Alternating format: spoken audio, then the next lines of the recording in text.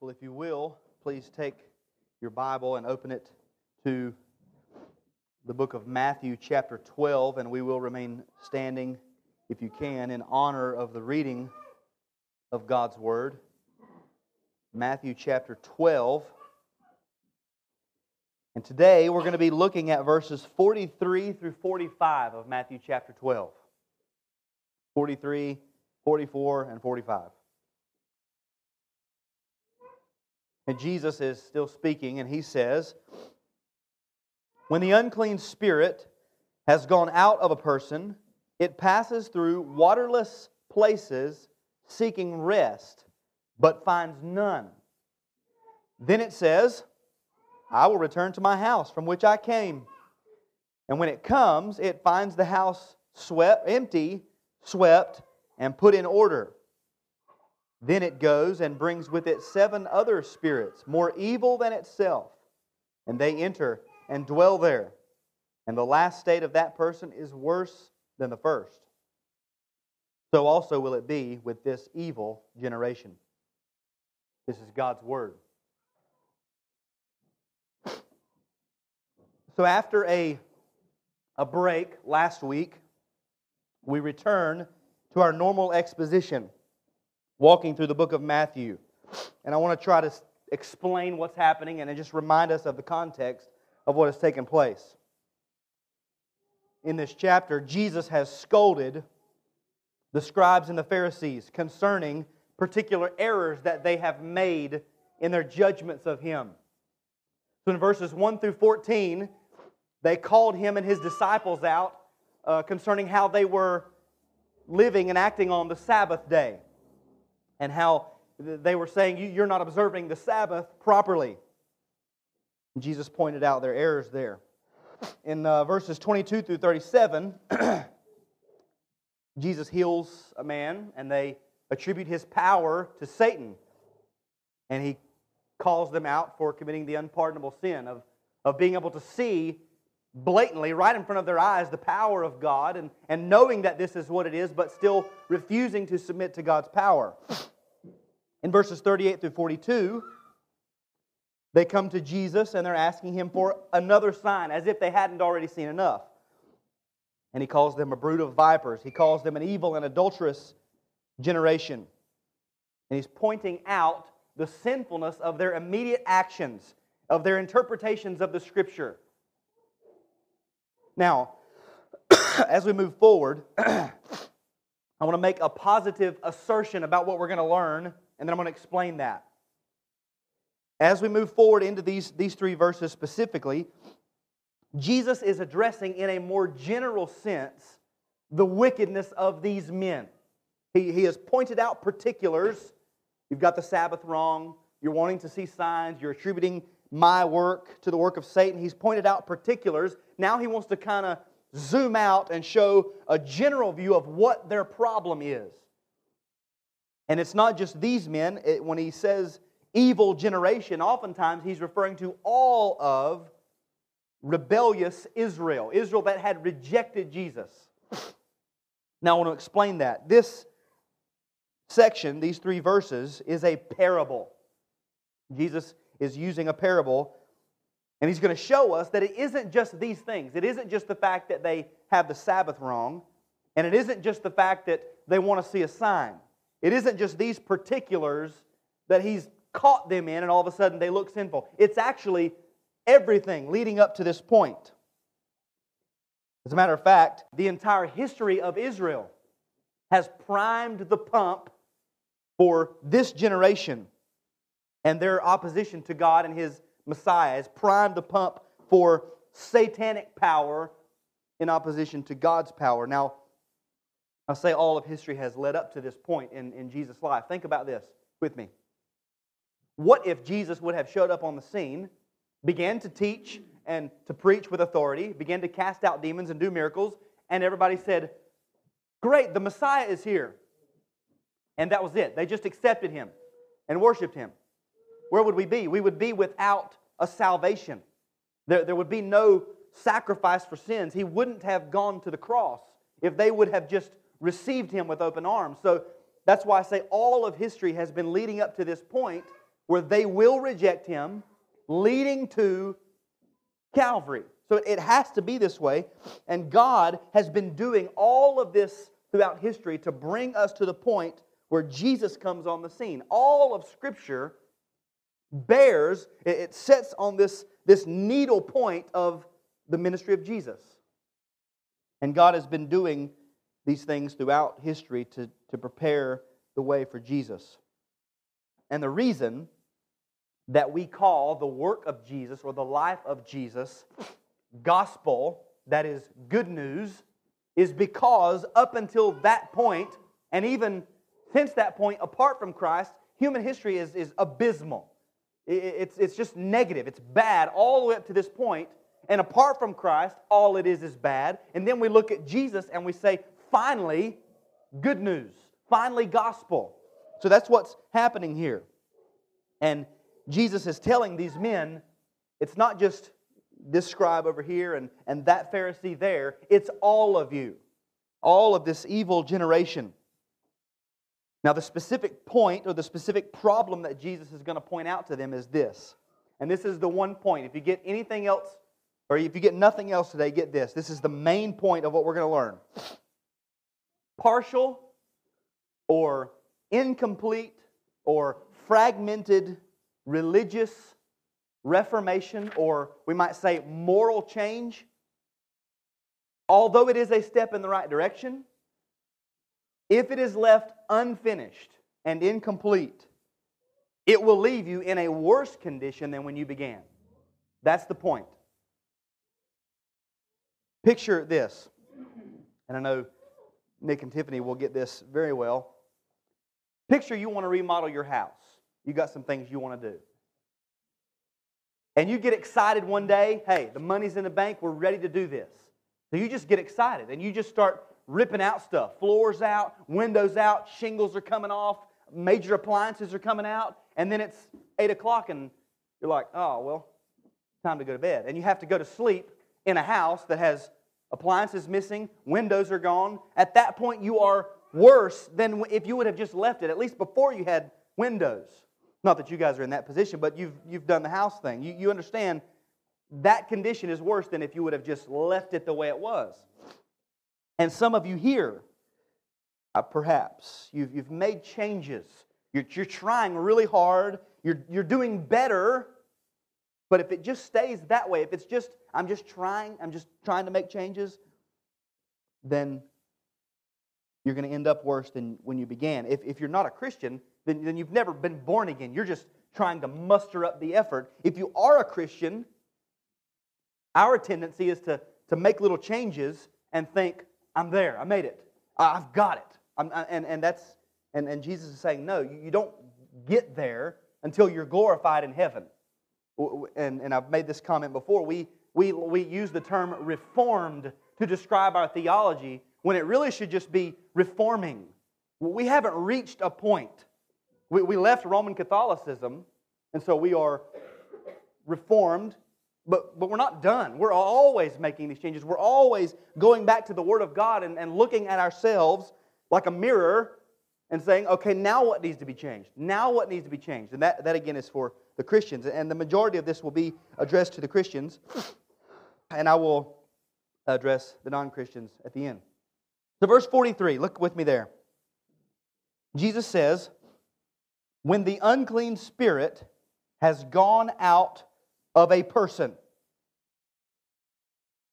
Now this sounds really out of place. If you were just reading through Matthew straight through, he talks about the Queen of Sheba rising up. He talks about the men of Nineveh rising up at the judgment and how he is greater than Jonah, how he is greater than Solomon, and then all of a sudden, when the unclean spirit has gone out. It seems really out of place, and I hope that I'm not the only one who feels that way. So I want to try to let you see how this flows. In Luke's gospel, he actually puts it in a different order, these sayings of Jesus, but it all stays in close proximity. I believe the intent here is Jesus is using the events of verse 22, the healing of a demon-oppressed man, and his reference to entering a house and plundering the goods as a reference to Jesus' spiritual power, I think Jesus is using those 2 points as a sort of a launching pad into this teaching. Because that concept is fresh on their minds. They've just seen a demon cast out. Jesus had just referenced a house divided and plundering the goods of a strong man as a parallel to his own conquering of the kingdom of Satan. And so we have this parable, this picture of an unclean spirit, that is a demon, a fallen angel, or an old Bible translation would say a devil. And this demon, this unclean spirit, has gone out. In any way, this is a parable. Remember, in a parable, you don't take every little piece and try to spiritualize it. So, he's just gone out. He's either been cast out or he just decided to leave. For whatever reason, the demon has left. I would imagine, considering the context, that you could probably picture that it's been cast out. But it really doesn't matter because that's not the point. The demon, the unclean spirit, the devil, has gone out of a person that it was previously oppressing. So we've talked about demon possession. They come in, they take over. This man that was healed in chapter 22, he was blind and mute because of demon oppression. So this is what demons do. He's come in and he has gone out. Jesus says, when the unclean spirit has gone out of a person, it passes through waterless places seeking rest. Now remember, again, what we know about demons. Demons are spiritual beings. They're fallen angels. They're not physical creatures. You can't touch a demon. So when it talks about waterless places, it's not talking about a literal, arid environment where there is no water. This is spiritual. Waterless places. In this time period, this was an agrarian society. They lived off of the land. Everything was off of the land. If you wanted to build a society or a civilization, the number one thing you must have is water. You have to have water. If there's not a river or a creek or a stream or a sea, then you start digging wells because you have to have water. Your animals can't live without water. You can't live without your animals. You can't farm the land without animals. You can't wear clothes without animals. You can't eat meat without animals. They have to have water. And you have to have water because that's what our bodies live off of.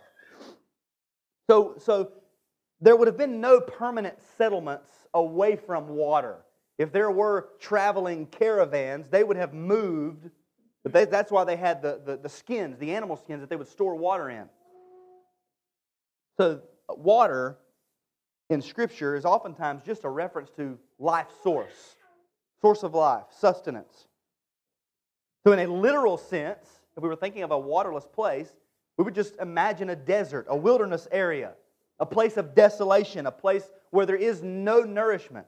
And ultimately, waterless means or leads to death.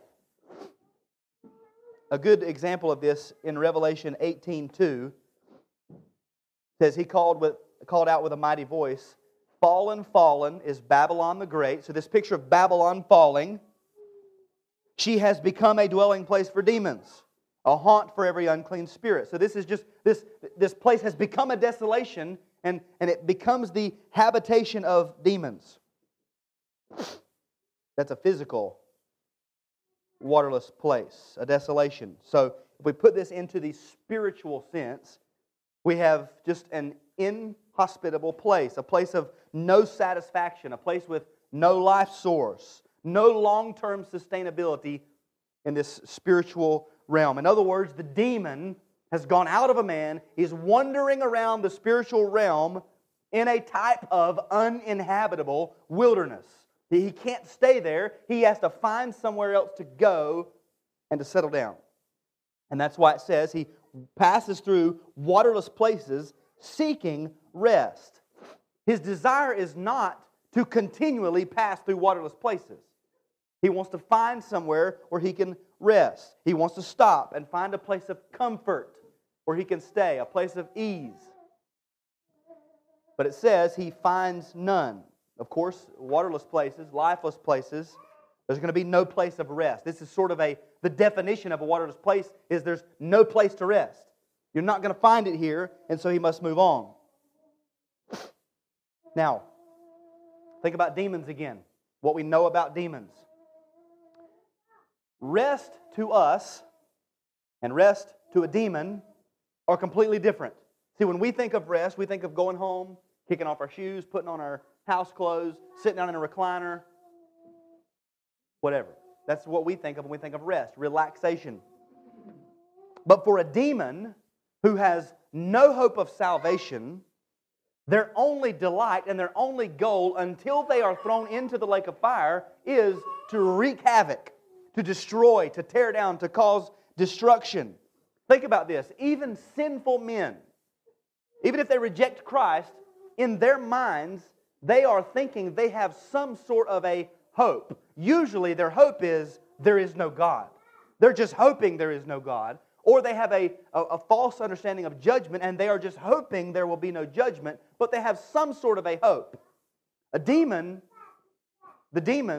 know more about God than we do, and they know judgment is coming. They know they are a defeated foe, and so they have no hope. They have nothing to look forward to whatsoever, and so they live to cause destruction, to tear down, to destroy, to cause affliction, to wreak havoc. That is rest to a demon. For a demon to find a place of rest is to find another place to destroy the work of God, to torment souls. That is joy for a demon. That is rest and ease for a demon. So a demon has gone out in this parable. The spiritual application is this. So this is the picture that's being painted. When a demon goes out, that is a picture of the evacuation, I guess you could say, or the addressing of the most obvious spiritual need. The immediate problem has been dealt with. We've seen demon possessions in the Gospels. And the demons, when they show up, they cause other problems. A man doesn't just walk around and say, I've got a demon inside of me. No, they're living in the tombs. They're shrieking. They're cutting themselves. They're blind and mute. The demons cause havoc and they wreak havoc on people. And so a demon going out is the most obvious problem. In the miracle that we read about in verse 22, the man is blind and mute. Jesus doesn't start saying, well, how can we get rid of this blindness? We've got to deal with the blindness first. No, let's do the muteness first. No, he just casts out the demons. That fixes the other problems. He gets rid of the most obvious problem first. In the spiritual realm, the demon is looking for a place to cause trouble, and he can't find none because he has been cast out. The most obvious problem has been dealt with, I guess you could say. And in another word picture, if we use a house, okay, if a house is on fire, you come home, your house is burning, you're not going to run inside and start sweeping up ashes and try to wipe down your counters. You call the fire department so they can put out the fire, and then you address the other issues. You get rid of the obvious issue first. That's what's happening with this demon. It has gone out. The obvious problem is fixed. And then verse 44, look with me there. It says, then it says, this is the demon talking now, I will return to my house from which I came. So the demon has sort of a coming to himself moment. You remember the prodigal son? He was there eating the food of the pigs, the swine, and he came to himself. He said, hey, I'll just go back home. This is what happens with the demon. He's looking for water. He's in waterless places. He's looking for rest. He finds none. He says, well, I guess I'll just go back home. He says, from which I came. So we know that he's talking about the person from whom he has just left. And he says, my house. So this demon considers the person that it had just left its home. Again, a home to us is a place of comfort, a place of rest, of relaxation. A home or house for a demon is the person that it afflicts. It enjoys to be there. It delights to be there. That's where he resides. He chooses to dwell there because that is where he finds comfort and joy in destroying and causing affliction. And look what happens. Jesus says, and when it comes, so it's come to its house, it finds the house empty, swept, and put in order. Now again, this is not hypothetical. It doesn't say if the demon finds his house clean. No, it says it does. This is a description of the event in the parable. Jesus is not teaching us about demon activity. He's teaching something different.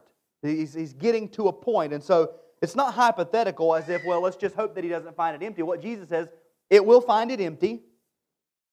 The house will be empty, swept, and put in order. It will be uninhabited. No one else will be living there. It will be swept and put in order. It will be cleaned.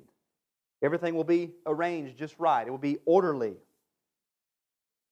Another word picture helps with the house here. Some of you, if you were wise and had the time, you prepared yesterday for today because you knew the Lord's day was coming. And so yesterday, you straightened things up, cleaned the house, at least maybe did the dishes or put the dishes in the dishwasher to be ready. So when you go home today, your house, when you walk in, it will be clean. And you'll get to sit down and relax and rest and worship as we do on the Lord's day. And you're probably not going to get into a whole lot else today. If you got children, this might be a little different. But for the average family or person, you're going to go to work tomorrow. You'll go to bed tonight. And then you'll get up tomorrow and you'll go to work all day. And you'll come home and your house will still be clean. It will still be fairly put in order. Okay, now if you're like me, there isn't a much greater delight and joy than walking into the house and noticing I don't have to do anything. Like I don't have to kick toys out of the way and move stuff off of a chair. I can just come in and relax. Others of you, if you didn't clean, then when you go home, you've got a mess waiting for you, and it's just going to be there. You're going to be busy today. You're going to go to work tomorrow. You're going to be busy tomorrow. It's going to be there tomorrow evening. You're going to be tired when you get home from work, and you're not going to want to do it, but you're going to have to do it. All of those things which could have been avoided by preparing on Saturday for the Lord's Day. But this is what happens with this demon. He comes home to his house, this person, and he sees it's clean, it's prepared, it's put in order. So what does he do? Verse 45. Then it goes and brings with it 7 other demons, more evil than itself, or 7 other spirits, more evil than itself, and they enter and dwell there. Now, in Scripture, in Hebrew writings, numbers don't just mean numbers, that there are meanings for different numbers. The number 7 is the number of completion in Hebrew writing. So the idea here is that this spirit has gone, this demon has gone, and he brings back with him a totality, a complete fullness of wicked spirits, of a complete oppression. It says more evil than itself. So things don't just come back to normal, they're actually worse than they were before. These demons cause more trouble than before. And it says that they come, they enter, and they dwell there. Now this word dwell does not mean that they're just hanging out or that they're crashing for the night. There's a word dwell, oikeo, which would be translated dwell, but then there's kata oikeo, which means to settle down. Kata means down. So this is my shoes are off, I got a drink in my hand, my toothbrush and toothpaste are on the sink, I'm relaxing, I'm staying here. This is my house. These demons have settled in. And why can they do this? Because the house was empty. It was swept, it was put in order. Nobody was living there. It was presentable, it looked like a great place to dwell, and this other demon comes and invites him. There was no current resident. Now remember, the demon leaving was the most obvious and immediate issue. But what we don't read, and this is the point of the parable, what is left out is that nothing else happened. The demon just left, and then he came right back. Nothing happened to the house after he had gone. No one else had moved in. It was just an empty house, an empty soul waiting to be inhabited by whomever would come and take up residence there. And so when we begin to unpack just the parable itself, we begin to see what Jesus is pointing out here. Jesus is speaking of the dreadful circumstance or situation of a person who has made certain moral adjustments, and they believe that these little moral adjustments are sufficient for godliness, but they have fallen short of a full reformation of the heart and the soul. Not only are they lacking in reform now, they've actually made themselves more susceptible to oppression, to wickedness, to sin. And that's why he says, and the last state of that person is worse than the first. Because now there is full and complete oppression. They have no intentions of leaving. They have settled down. Before it was just one, he would come and go. Now it's 7, and they're staying. Worse than it was before. Several weeks ago, when we looked at the unpardonable sin, we used Hebrews chapter 6, verses 4 through 6 as a parallel. And I think that is explaining exactly what happens here. I'll read this. For it is impossible, in the case of those who have once been enlightened, who have tasted the heavenly gift, and have shared in the Holy Spirit, and have tasted the goodness of the Word of God and the powers of the age to come, and then have fallen away, to restore them again to repentance, since they are crucifying once again the Son of God to their own harm, holding Him up to contempt. They've experienced all these things. They were never truly regenerate. They're never truly born again, but they had these experiences. And this type of person has fallen away. And he's saying, if you've experienced all that, if you've had these little glimpses, little bits and pieces of Christianity or of religion or of God, whatever you want to call it, if you've had these little pieces, you've experienced it and seen it with your eyes, and you can still just walk away, what he says is it's impossible to restore them unto repentance. Now that is a person who it says has fallen away. They've left this closeness to God. In this parable, the person that we're talking about isn't given much of a role here. The focus is on the demon and what he's doing, and the person is more passive.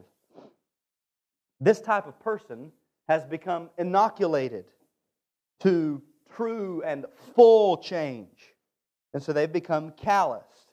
And they're under the impression that previous experience or little changes, little moral adjustments are enough. They're satisfied with outward changes. And practically they are immune to true change. They would think, well, I've seen all that. I've been there. You've probably talked to people who said, well, I've tried Christianity. It just didn't work for me. You don't try Christianity. You either are a Christian, you're born again, and you remain that way, or you've never truly been born again. You tasted of the Holy Spirit. You've seen some of these things. You saw the goodness of the Word of God, but you were never truly born again. And if you can see all those things and think that's enough, think you're okay with what you've experienced or what you're doing, then you've become immune to a full change. You're worse than you were when you began. And Matthew ends with this. Luke doesn't add this. Matthew ends with this. And remember, Matthew is a Jewish person writing to Jewish people. He says, so it will be, or so also will it be with this evil generation. So Jesus has described what has happened with these men, and He has described what is happening with the nation of Israel as a whole. They've made moral adjustments, outward adjustments. And they are under the impression that because they have done those things, they are now acceptable before God. But they have actually fallen short of God's true standard, which Jesus says, you must be holy as your Father in heaven is holy. And at this point, as Jesus speaks with them, they're worse off than they started, because at this point they are so wicked that they are in the middle of rejecting the very Son of God, plotting to crucify and kill the Son of God. That's far worse than just, well, I'm not sure right now. Later in Matthew chapter 23, we'll read this. This is Jesus pronouncing woes on the scribes and the Pharisees, curses on them. And He says, woe to you, scribes and Pharisees, hypocrites. Notice the language, for you clean the outside of the cup, the external, obvious, the visible of the cup and the plate. but inside they are full of greed and self-indulgence. You blind Pharisee, first clean the inside of the cup and the plate, that the outside may be clean. He goes into another one. Woe to you, scribes and Pharisees, hypocrites, for you are like whitewashed tombs, which outwardly appear beautiful, but within are full of dead people's bones and all uncleanness. So you also outwardly appear righteous to others, but within you are full of hypocrisy and lawlessness. Do you see what's happening with these people? They were obsessed with the outward. They were obsessed with the visible, with what everyone thought of them. Inwardly, however, they were ravenous wolves. They were full of dead men's bones, wicked, greedy, unclean, filled with rotting flesh, Jesus says, like a tomb. That's the problem with these men. Now we take this into a bigger scope. Unbelieving Israel. And think about the history of Israel leading up to this point.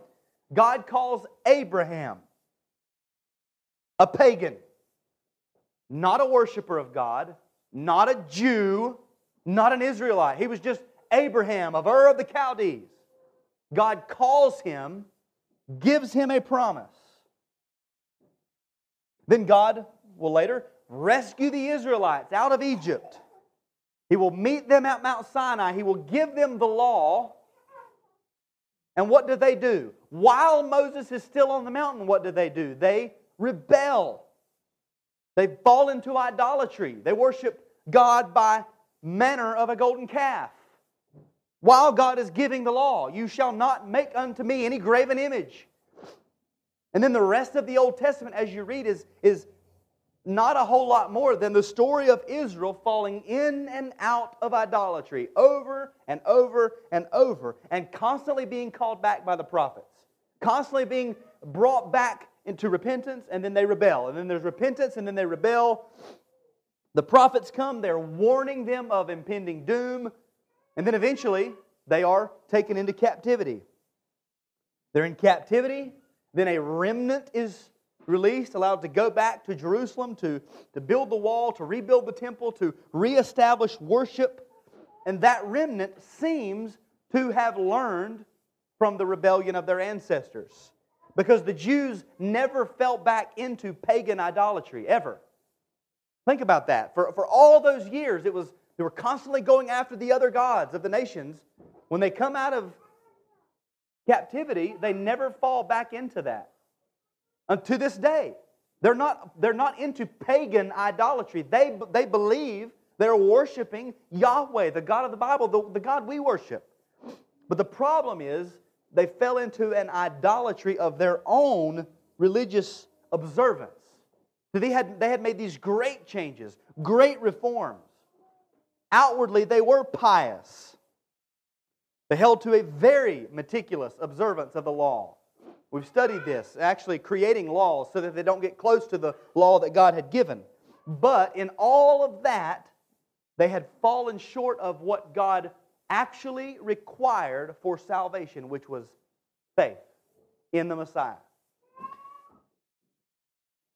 And they were at this place where their religious observance, their changes, their morality, their status as religious leaders in this system has blinded them to the truth of the Messiah to where they don't even see it.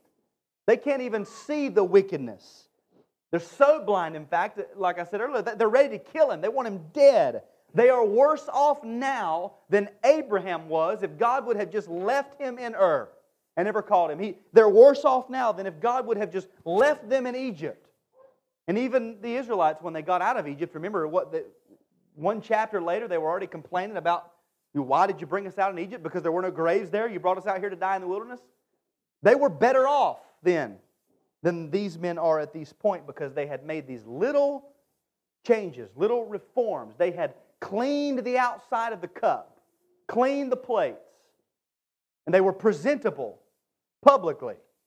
But inside, full of dead men's bones, wicked, rebellious, evil, ready to kill Jesus.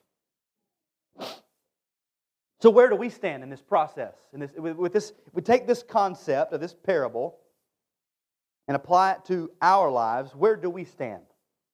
That's what we have to ask ourselves when we read these passages. There are common misconceptions about Christianity. A lot of people say, well, Christianity is about finding sin, finding what God calls sin, and just get rid of it. Or find problems, find issues, and fix them in your life. Christianity is about making sure the most obvious problems are squelched. And if we're honest, where we are here, the Bible Belt, we're really good at this. We can do this, we can put on a show and convince anybody. The closest people to us, we can convince them that we are holy, holy, holy, because we are good at finding the sins, finding the issues, and fixing those. We're good at putting off sin. We're good at making moral changes. We're good at getting rid of the proverbial demon, the obvious problem. We're good at taking out the trash and sweeping the house and straightening the furniture so that if someone were to come in and peer in the window, we look great. But the problem is we're uninhabited. We're swept and put in order. We're ready for anything else to come in. Because the problem is this. Christianity, if you're a Christian, the Christian life is not just about putting off sin. That is a big part of it. We are to be killing sin, or sin will be killing you. We are to do that. But being a true Christian is also about putting on Christ. There's two sides to this coin. See, we don't just stop and say, well, I stopped doing that. We actually take on Christ. And the best way to explain this is to walk through several Bible verses and let you see this in action. It's almost embarrassing when you go to Scripture because there's nothing you can search here. This thing that I have deemed the put off, put on principle. This is what I have on my paper. You can't search that, Google the put off, put on principle. You just have to, this is what I did, literally start flipping through the imperative sections of the epistles and just read them. It's almost every time there is a command. You could apply this principle, and you'll see what I'm talking about. The first one is not as easy to notice, but it is good. In Mark chapter 1, verse 15, Jesus is preaching, and He says, the time is filled, the kingdom of God is at hand. Repent and believe the gospel. Repent. Turn away from sin. Change your mind about sin. Hate your sin. That's the negative.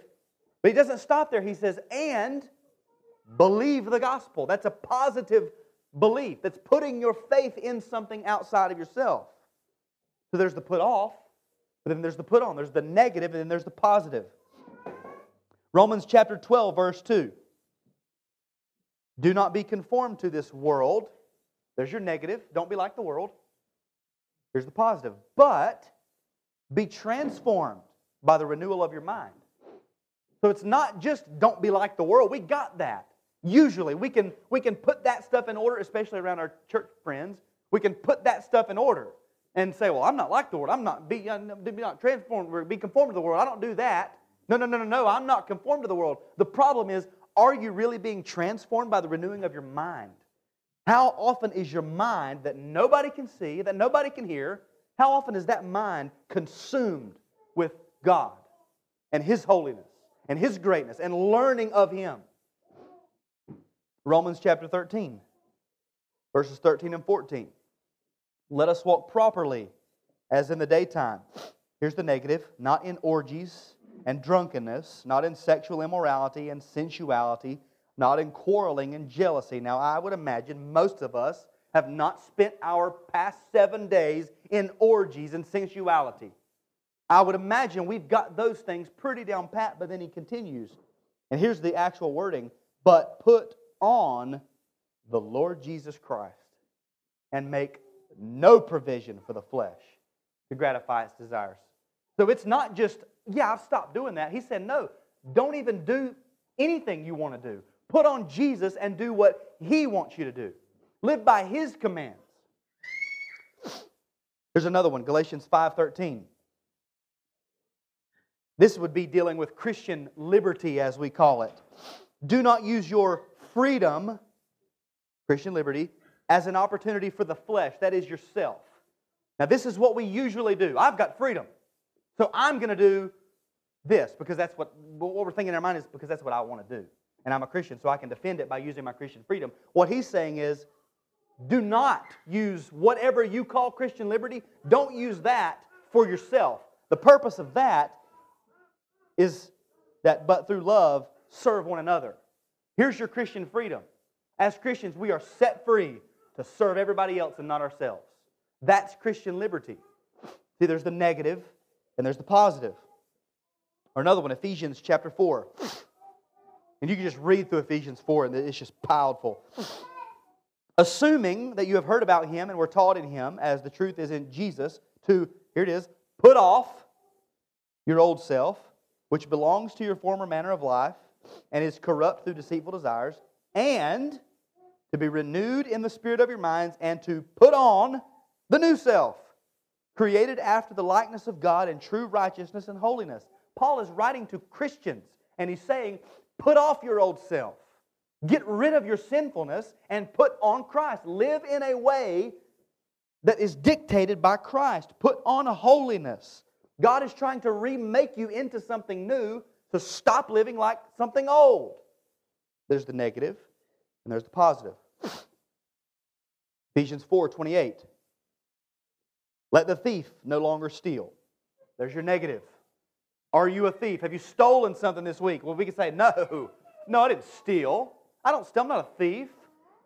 Well, here's the positive. But rather, let him labor, doing honest work with his own hands, so that he may have something to share with anyone in need. There's your positive. Stop stealing. Yes, don't steal. But the flip side of that is earn money so that you can serve others and share with anyone who is in need. Ephesians 5:18. Do not get drunk with wine, for that is debauchery, but be filled with the Spirit. Now, I would imagine most of us could come in and say, you know what? I really have not struggled with being drunk with wine this week. That's not my issue. And we feel like we are so good because we just don't, I'm not struggling with being drunk with wine. But if I asked you, how often this week can you tell me I was filled with the Holy Spirit of God in my daily life? That I wake up in the morning and I'm in prayer with God, asking Him, please fill me with your Spirit. Lead me in the Spirit. See, we're so good at putting off, but we don't put on. We stop and we think, I'm there because I've stopped. And He says, no, be filled with the Spirit. And that's different than when we become Christians and we are indwelled by the Holy Spirit. This is a daily renewal, taking up the Spirit, walking in the Spirit, yielding to the Spirit and how He would guide our lives. The last one from Philippians. Do nothing from selfish ambition or conceit. There's your negative. I'm not selfish. I'm not conceited. I would never do that. That's our attitude. I'm not a selfish person. But here's the positive. In humility, count others more significant than yourselves. How many of us could say that we do that? That I count the people around me more significant than myself. See, we're good at not being conceited and not being selfish, but how good are we at being others-ish? Counting others more significant than ourselves, looking to them first. See, there's always the positive, and if we begin to think that just because we've done the negative, that we put off, that we're good, we fall into this error, we fall into this grave error, that thinking Christianity and the Christian life is just putting off sin, putting off worldly habits, getting rid of unproductive habits. And this will ultimately lead us to a monastic way of life, a kind of seclusion from society where we live in a monastery and we have nothing to do except sit and copy the Bible. And we say, well, I'm holy. I don't have anything to do with the world. I don't do those things. God has not called us out of the world in that manner. He's called us to be in the world, but not of it. To live holy lives within the world. The Christian life is not only putting off sin, it's putting on Christ. It's not just reformation. It is regeneration. It is taking up godly habits, doing godly things, striving to be like Jesus in our daily conversation or our lifestyle. Be like Jesus. And we all have a tendency to think this way. Because if we're honest, it is much easier for us to lay aside bad habits that other people are going to judge us for. It's much easier to do that than to strive with the Holy Spirit over things that we know we should be doing. And when I say striving with the Holy Spirit, that would be studying the Word of God to see what the Spirit has to say, looking inside of ourselves and saying, does that apply to me? Where am I here? Am I doing this? Confessing, God, I have not done this. I am a sinner. Asking for repentance. Grant me the power to turn from this. That is the hard work. That is striving with the Spirit. Looking at yourself and saying, I need help because I can't live the Christian life on my own. So as a church, we're to apply this to us. These are our tendencies. We say things like this, or we could fall into this mindset. We are traditional and simplistic. We don't fall into that attractional, flashy nonsense. Oh, you got a band. Oh, yeah, we don't do that. We try to keep our stuff simple and focused on the Lord. We are reformed. We are a reformed church. We're not your typical American evangelifish, no doctrinal backbone church. We are reformed. We're confessional. We have our history. I can trace my history back to the Apostle John. We are family integrated. No, we don't drive our church by the programs. We don't fragment families when we come to worship. We worship together as families. We are a regulative principle church. We don't fill our services with theatrics and dances and this stuff. We are governed by the Word of God. See, if we're careful, we will begin to think that because we've done all of those things, which are good, they are right, we believe they are based in Scripture, but we will begin to think that because we've done those things, that we're there. We've got it. We've made it. But they are not. These things are not the totality of the life of the church. We have to ask ourselves other questions like this. How reliant on the Holy Spirit are we really? I mean, anybody can come and set up a sound system, learn 4 chords on a guitar, and sing some songs. Anybody can do that. And call it worship. How reliant are we on Saturday and Sunday morning? Are we begging God to meet with us? Saying, God, if your Spirit doesn't show up, we've wasted our time. We need you. How much time are we spending in prayer over lost and dying souls in our community? How many of us have identified our spiritual giftedness and are putting them to work within the body, to edify the body? If you're a member of the church, you signed a contract saying you would do this, to upbuild and support the body. How is our church doing in advancing the gospel locally and globally? See, these questions are the hard questions that we have to wrestle with. This is not Paul's church. This is not Paul Baptist Church. You guys, we are the church. So we have to wrestle with these things. How are we doing? Let's gauge ourselves and ask ourselves, are we really putting on this title? Are we putting on the bridal gown that God has given us and wearing well the title Bride of Christ? Because that's what we are. We're not just a group of people who stopped doing A, B, and C. And we could take this to an individual level. As individuals, Christians, we have this tendency. Oh, well, I used to do this, and this, but I stopped that a long time ago. You know, God saved me out of that, so I stopped doing it. Well, what do you do?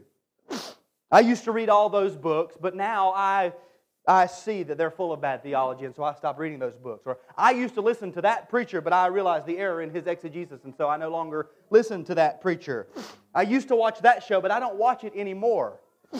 Again, it's really easy for us to just identify errors and find things that are wrong and get rid of them, but we're not putting anything else back in its place. And we truly miss out on experiencing and knowing God. Not knowing about God, but knowing what it feels like to walk in the Spirit of God and to commune with Him. So there's questions in your daily life. Are you pursuing that knowledge of God? Do you do it because you realize that you're lost without it? Jesus said, "This is eternal life, that they know you, the one true God, and Jesus Christ whom you've sent." And so you realize eternal life consists in knowing God. Is that why you do it, or do you do it because you like to know big words? In your daily reading, again, do you do it because you like to know terminology and facts and points of argument? Or do you do it because your heart burns to meet with God? If you listen to preachers or read sermons or blogs or articles, do you do it because you just like how they disagree with others? Or do you do it because you admire the passion these men have and you want to have that same passion that they have, so that you know that when they die, there will be another generation who stands boldly on Christian truth? Now that you've cut out that whatever it is, that television show, I don't watch that anymore, but deep down, do you really want to? You see, that's the sin problem. I really just want to. I don't watch it, but I want to. See, when we fix sin, we repent of our mindset, we change our minds, and so we say, I don't want it. That is an abomination to God. I abhor sin because God abhors sin. See, that's putting on Christ. And again, these are tough questions that we all have to wrestle with. This is the hard part of being a Christian. It's easy for us to say, well, I don't cuss anymore, or as much as I used to. In contrast to this, here's another common error that we make, and this is big for us, is we tend to hear this type of stuff, and we kind of swell up with a false humility. False humility. Well, hey, you are right, preacher. You are right. You've got it, man. Man, I'm the worst. I'm the worst. You're the best. I'm the worst. You're good looking. I'm not attractive. I don't know what I'm going to do. I'm bad, preacher. You're right. Nobody's perfect. I'm a sinner. See, we fill up with that, and we think God is pleased with my humility. He does want us to humble ourselves and hate our sin, but He doesn't want you to just say, well, nobody's perfect. He wants you to strive and to work and to put on Christ and to do life as a Christian. And we think that these things are sufficient and we don't make this conscious effort. Another thing I was thinking about this week, and I don't know how long this is going to go. Have you ever noticed dry spells in your Christian life? And this is I think is key to being a Christian, is noticing dry spells. You look at your life and you just notice that your walk with God is just lacking. It's just dry. It's just like, God, you're not feeling it. It doesn't work. You know something's wrong, but you can't put your finger on the problem. So you go to God in prayer and you beg God to meet with you. And you pray, and it's just like, I'm just saying this. I don't even feel like I'm praying, but I'm not going to get up, God, until I know you have met with me. See, this is the Christian experience. It's not just, well, I prayed my prayer, and I'm just going about my day. The Christian notices these things because we are digging deep into the wells of our souls to make our calling and election sure. That's what the Bible says. So when you test yourself to see whether you are of the faith, you're going to begin to notice these waterless places, and you will want to go home to your Savior. You want to meet with Him, and you are ready to strive and to work and to put in the effort that it takes to meet with God. And so when we realize that our partial reformation and our incomplete transformation aren't sufficient, we will endeavor to be sanctified. We want to be more like Him. We hunger and we thirst for righteousness. Now, if you're not a Christian, then your experience is different and your condition is bad. It's worse. You're like these Pharisees. You might think, well, I've come to church today, and I've been trying to read my Bible, and I'm getting along with people, and I'm trying to be a better person. And you think that those things are a part of this reformation. In other words, you've began to sweep, you've began to put furniture in order, and you think, well, I'm on the right path. I'm getting there, One of these days I will achieve Christian. And that's false. If you're not a Christian, the first step for the unbeliever is realizing I'm a sinner, I have no righteousness, and I have to call out to Christ for His righteousness, to be justified by His righteousness. You need regeneration, not just reformation. You need to be reborn, not just refocused. You need to be converted, not just conform to the lifestyle of the people in the room. So for the non-Christian, the good news is Christ has already achieved our righteousness before God. As Christians, when we talk about this lifestyle, we're not doing it to earn heaven. We're doing it because we love our Lord and we want to please Him and we want to be made into His image. Christ has already taken care of our righteousness. But we must first repent and believe this truth. When the Holy Spirit comes inside of us and He takes up residence and He begins to dwell there, the Holy Spirit dwells there. It's not empty anymore. The demon can't look in and say, all right, boys, let's go. It's empty. There's already someone there. And it begins with trusting in Christ alone for salvation. So don't fall into the trap as an individual, as a family, as a church. Let's not fall into the trap of thinking that we have arrived, that we're there. This is the biggest group we've had in a month. We're not there. We all have much work to be done if we are to be conformed to the image of Christ.